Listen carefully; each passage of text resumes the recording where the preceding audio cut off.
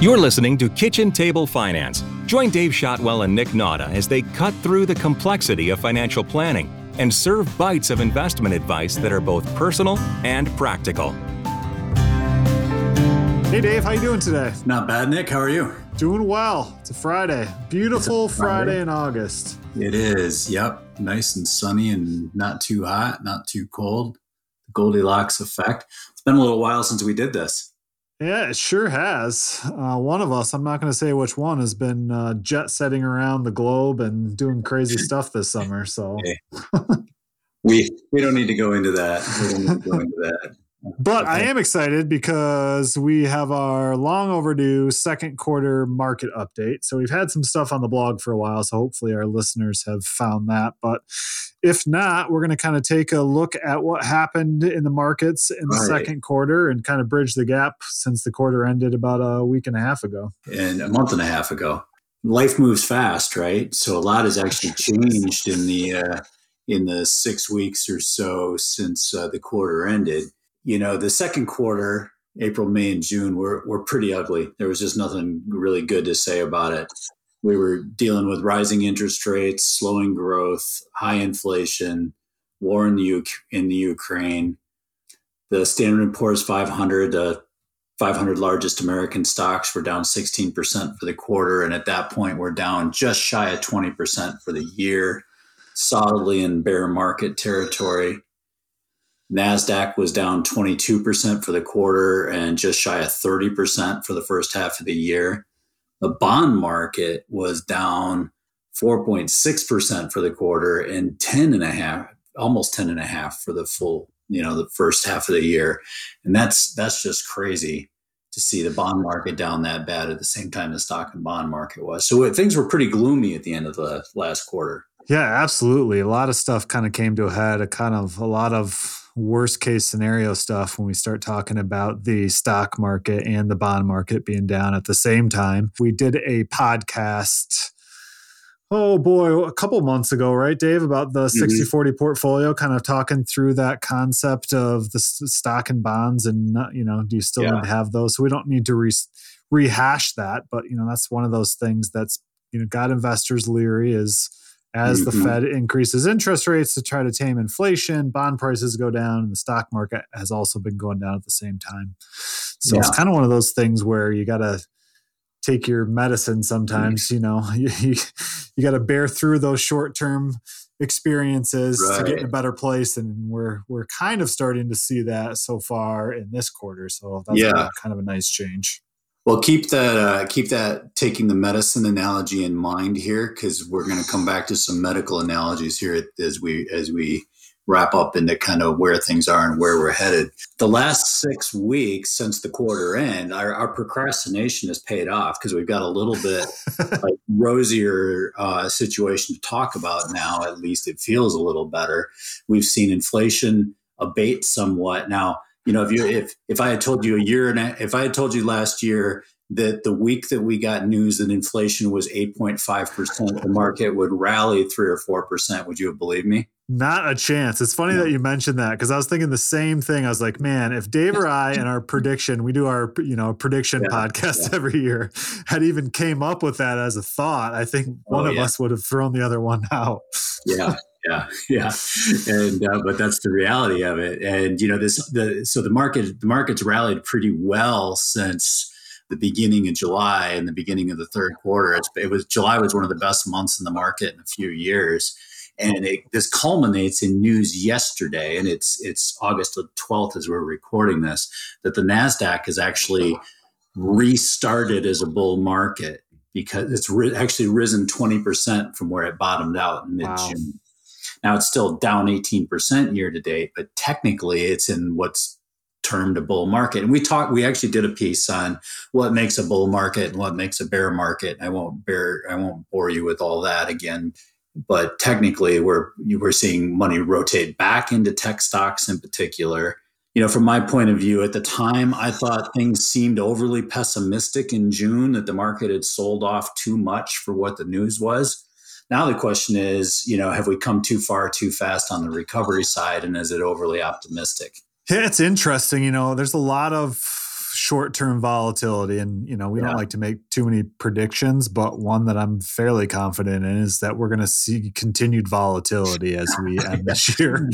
But it just kind of reminds me of that, the story Warren Buffett used to tell about the, Mr. Market coming to your door, and just this irrational guy that one day he comes to your door and he wants to sell everything he owns, and the next day he wants to buy it all back for twice the price. It's just kind of that's exactly what I feel like is going on right now. Yeah. There's no middle ground. And so where we are right now, the S&P is still down almost 11% year to date. The NASDAQ's still down minus 18 year to date. Bonds are still down minus 9 year to date. But the mood is kind of switched to like, okay, maybe we were set up for a worst case scenario before, and now it's maybe rationalizing those numbers a little bit better. Yeah, it's funny thinking about those numbers and the conversations that we've had with clients. I feel like clients feel a lot better right now, even though, if we told them a year ago, hey, your portfolio would be down, our 60-40 portfolio is down 8%, they probably would not be happy with that news. But they're feeling pretty good about it right now. I've had two different clients this week with portfolios in that kind of our base 60-40 model that were relieved when they saw, it was at that time, it's come up 1% or 2% since those meetings, but we were down like 9% at the time. And I've never seen people, sigh with relief over being down 9% quite that way. Because the mood is ugly. The mood has been the news has been ugly. The mood has been ugly. And I think they expected worse. So that's, the interesting psychology behind this stuff. Mario and Eric at East Bay give us a nice quarterly commentary, and that's all posted on our website. And, we wrote about it at the time, but we never really talked about it. So we'll kind of go through there. They do a nice positive things and negative, positive signals and reasons for concern bullet point for us. And we'll kind of catch that up to today, I think. Taking that cue, what are some of the, let's start with the positive today, if that's all right. What are some of the positive signs that we saw last quarter? So early in July, they wrote that per Fed Chairman Powell, the U.S. economy is still in pretty good shape, in quotes. And, the numbers have backed that up here as we've gone, 6 weeks out from that. Unemployment is actually dropping. We have the strongest jobs market we've had since 1969. The other thing that's kind of helped the last couple of weeks in the market is companies are, while earnings reports haven't been rosy, they're not as bad as what was expected. The numbers are kind of backing that up. That when Chairman Powell said back in late June that the economy is still in pretty good shape, the numbers are bearing that out. Mario had unemployment rate remained at 3.6% through quarter end as one of his positive signals. It's now at 3.45, I think, as of last week. And so that's just continued to improve. And then, their other positive note was that with the bond market being as beaten up as it was, now you can buy bonds that actually pay you yield to own them. And that's been tough the last couple of years, where bonds have been an important part of our portfolio still. But, I remember, when I was a kid in this business, and, we looked at what the bonds yielded in terms of their interest was actually something to count on in the portfolio as a good thing. And we're back to that again, where it's more of a meaningful interest income. So those were all positives they noted. I'd add to that, the Fed remains committed to raising interest rates right now and fighting inflation. And, we're seeing the inflation numbers abate a little bit. I bought gas for under $4 a gallon yesterday. There's a win. Right. On the reasons for concern side, they had, the chances of a soft landing by the Fed, meaning that they could increase interest rates and slow down the economy to fight inflation without overdoing it, causing a recession, seemed a little bit sketchier at the end of June than it did at the end of March. Mm-hmm. And it's interesting, that still is kind of the wild card. right now things seem to indicate the Fed will, the way the market is set up, the expectation is the Fed will keep raising through the end of the year, and then probably have to take rates back down a little bit sometime in 2023 to re-stimulate growth. So the market is basically set up now to say the Fed's we're not going to completely avoid a recession. We're going to come back to that here at the end too. But, the expectation is they'll keep raising rates for a while, then have to back off. So if there is, I think this is important, but the market is kind of set up anticipating that the numbers are going to make it official at some point that we've been in a recession. Yeah, it's just a really interesting time with the Fed and kind of, that's a spot that I wouldn't want to be in, because they're kind of burning the candle on both ends, where they can't do too much, they can't do too little. No matter what they do, they're probably going to push it into a recession and then have to get back out.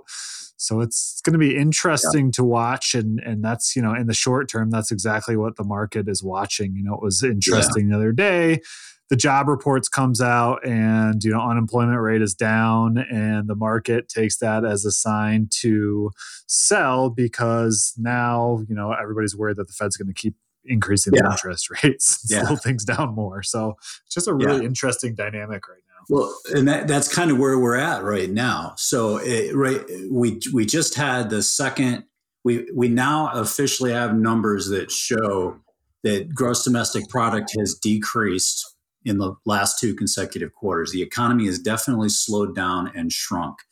And by some classic definitions, that means we're in a recession. If you've got 2 consecutive quarters of falling GDP, that's a recession to most economists. It's not anything official, but that's kind of like a classic sign, right? But on the other hand, if unemployment is strong and spending remains strong, and the Washington Post ran a piece a couple of days ago that showed all of the economic indicators. Basically, it said, okay, we've had 2 quarters of falling GDP, but every other eeconomic indicator is much better than it's ever been at the start of any recession. Whether it's spending or corporate spending, personal spending, there's 15 or 20 different little charts, and they show each one of them we're in better position than normally at the beginning of a slowdown. And so to my medical analogy, when you talked about the medicine and the cure, with the medicine being the higher raising interest rates to slow down, inflation, and whether that's worse than the fear, I liken where we're at right now to having asymptomatic COVID. And so, yes, technically we probably will look back at this. And another thing to remember is, saying we're in a recession is always backwards looking, because we don't know till we get all the numbers, right? and so a lot of times by the time you can say it, it's over. And I think that's maybe what we're going to see. But, if you have a recession and very few people get laid off and spending can remain strong, does it really matter? And it's kind of like having asymptomatic COVID. The worst thing about it is the label COVID, right? Right. Yeah. And so I guess that's the other shoe to drop, is there's so much emotion packed into the idea of being in a recession that a lot of people, if people change their behavior because they are worried about a recession, they'll create a recession. Right. So, Yeah, it definitely has the feeling of like we're going to go through and, at some point they're going to come out and say, hey, we had a recession, but while you were sleeping and continuing your lives, it's over and nobody really got impacted by it. And it just has that feeling of like sleepily happening and then going away. Yeah. There's the old economist joke that a recession is when your neighbor loses his job, and a depression is when you lose yours. And so if you have a recession and your neighbor doesn't lose his job, was it really a recession? Where we're going with that. So real philosophical today. We're laughing and joking and obviously feeling better than we did at the end of June. None of this is to say that things won't reverse on us here. Oh yeah. That's always in the cards. I feel better because we've started to see inflation come under control a little bit. Mm-hmm. And to me, that was the big thing. If they're going to raise interest rates and inflation just keeps trucking along at 9 or 10%, they're going to have to really crank things up, and the market and the economy aren't ready for that. Yeah. But because we've started to see gas prices come down, we've started to see overall inflation get under control. We haven't had a huge disruption from Chinese refreshed lockdowns. Russia's still playing hardball, with Ukrainian grain shipments and stuff, but some of that seems to be easing a little bit. On the other hand, I just heard news reports this morning while I was driving that, fresh concerns in Europe on top of everything are that water levels are at historic lows, and they can actually correlate that, like the water level in the Rhine, to German economic slowdowns because they can't ship as much. And, there was a whole ripple effect of things. So, that's to say that there's always going to be new stuff to worry about. That is certainly one of the constants, right? Right. There's always something that could potentially cause issues. Yeah. So stay tuned. The NASDAQ being in a technical bear market or bull market now does help, because that was the most extreme of the bear market situations in June too. But I think a lot of that is psychological. So we'll see, it takes people then buying into it being a real rally instead of just the old dead cat bounce analogy. So we'll kind of see how that works out. I think it's always important to close these things too by reminding people that the economy and the market are two separate, albeit intertwined things, because the market is always trying to look ahead, and there are always those emotional components to the market and behavioral components to the market, make them two separate things. The market dropped anticipating a market slowdown due to inflation and interest rates. Now that news is actually here, the market is trying to look ahead and see what comes next. It's always interesting, and always one of the things that we talk about is, we're providing this information so that you and the listener and the general public kind of knows what's going on. But, for our clients and for planning perspectives, not a lot of the short-term stuff affects the long-term plan. And when you're investing, you should be focused on your long-term goals, not necessarily what's happening in the short term. Absolutely. But very helpful to understand what's going on in the short term so you don't make rash decisions, so you can get to the long term. Well, I'll never forget, when I was fairly young in the business, making the whole short-term, long-term discussion with a client, and he was an older client, and he looked at me and he said, yes, but the short term becomes the long term if it goes on long enough, right? And so, by way of bringing it around, I always want, I don't want clients acting on short term changes in the market, but I also want them to know that we're not ignoring this stuff, and we don't think we know that they're hearing it from other places. So we want to, interpret it and understand, and want them to understand what's going on. It doesn't necessarily mean we're revising plans around. So with that, Dave, if our listeners have any questions about the markets or would like to hear any other topics, feel free to shoot us an email at info@srbadvisors.com. Great. And as always, it's been a pleasure, my friend. Yep. Get out there and enjoy the day and the weekend. Absolutely. Gather round and follow the Kitchen Table Finance podcast to learn about money and simple ways you can invest right now. You can find more practical advice at srbadvisors.com and contact the team for personal planning by emailing info@srbadvisors.com.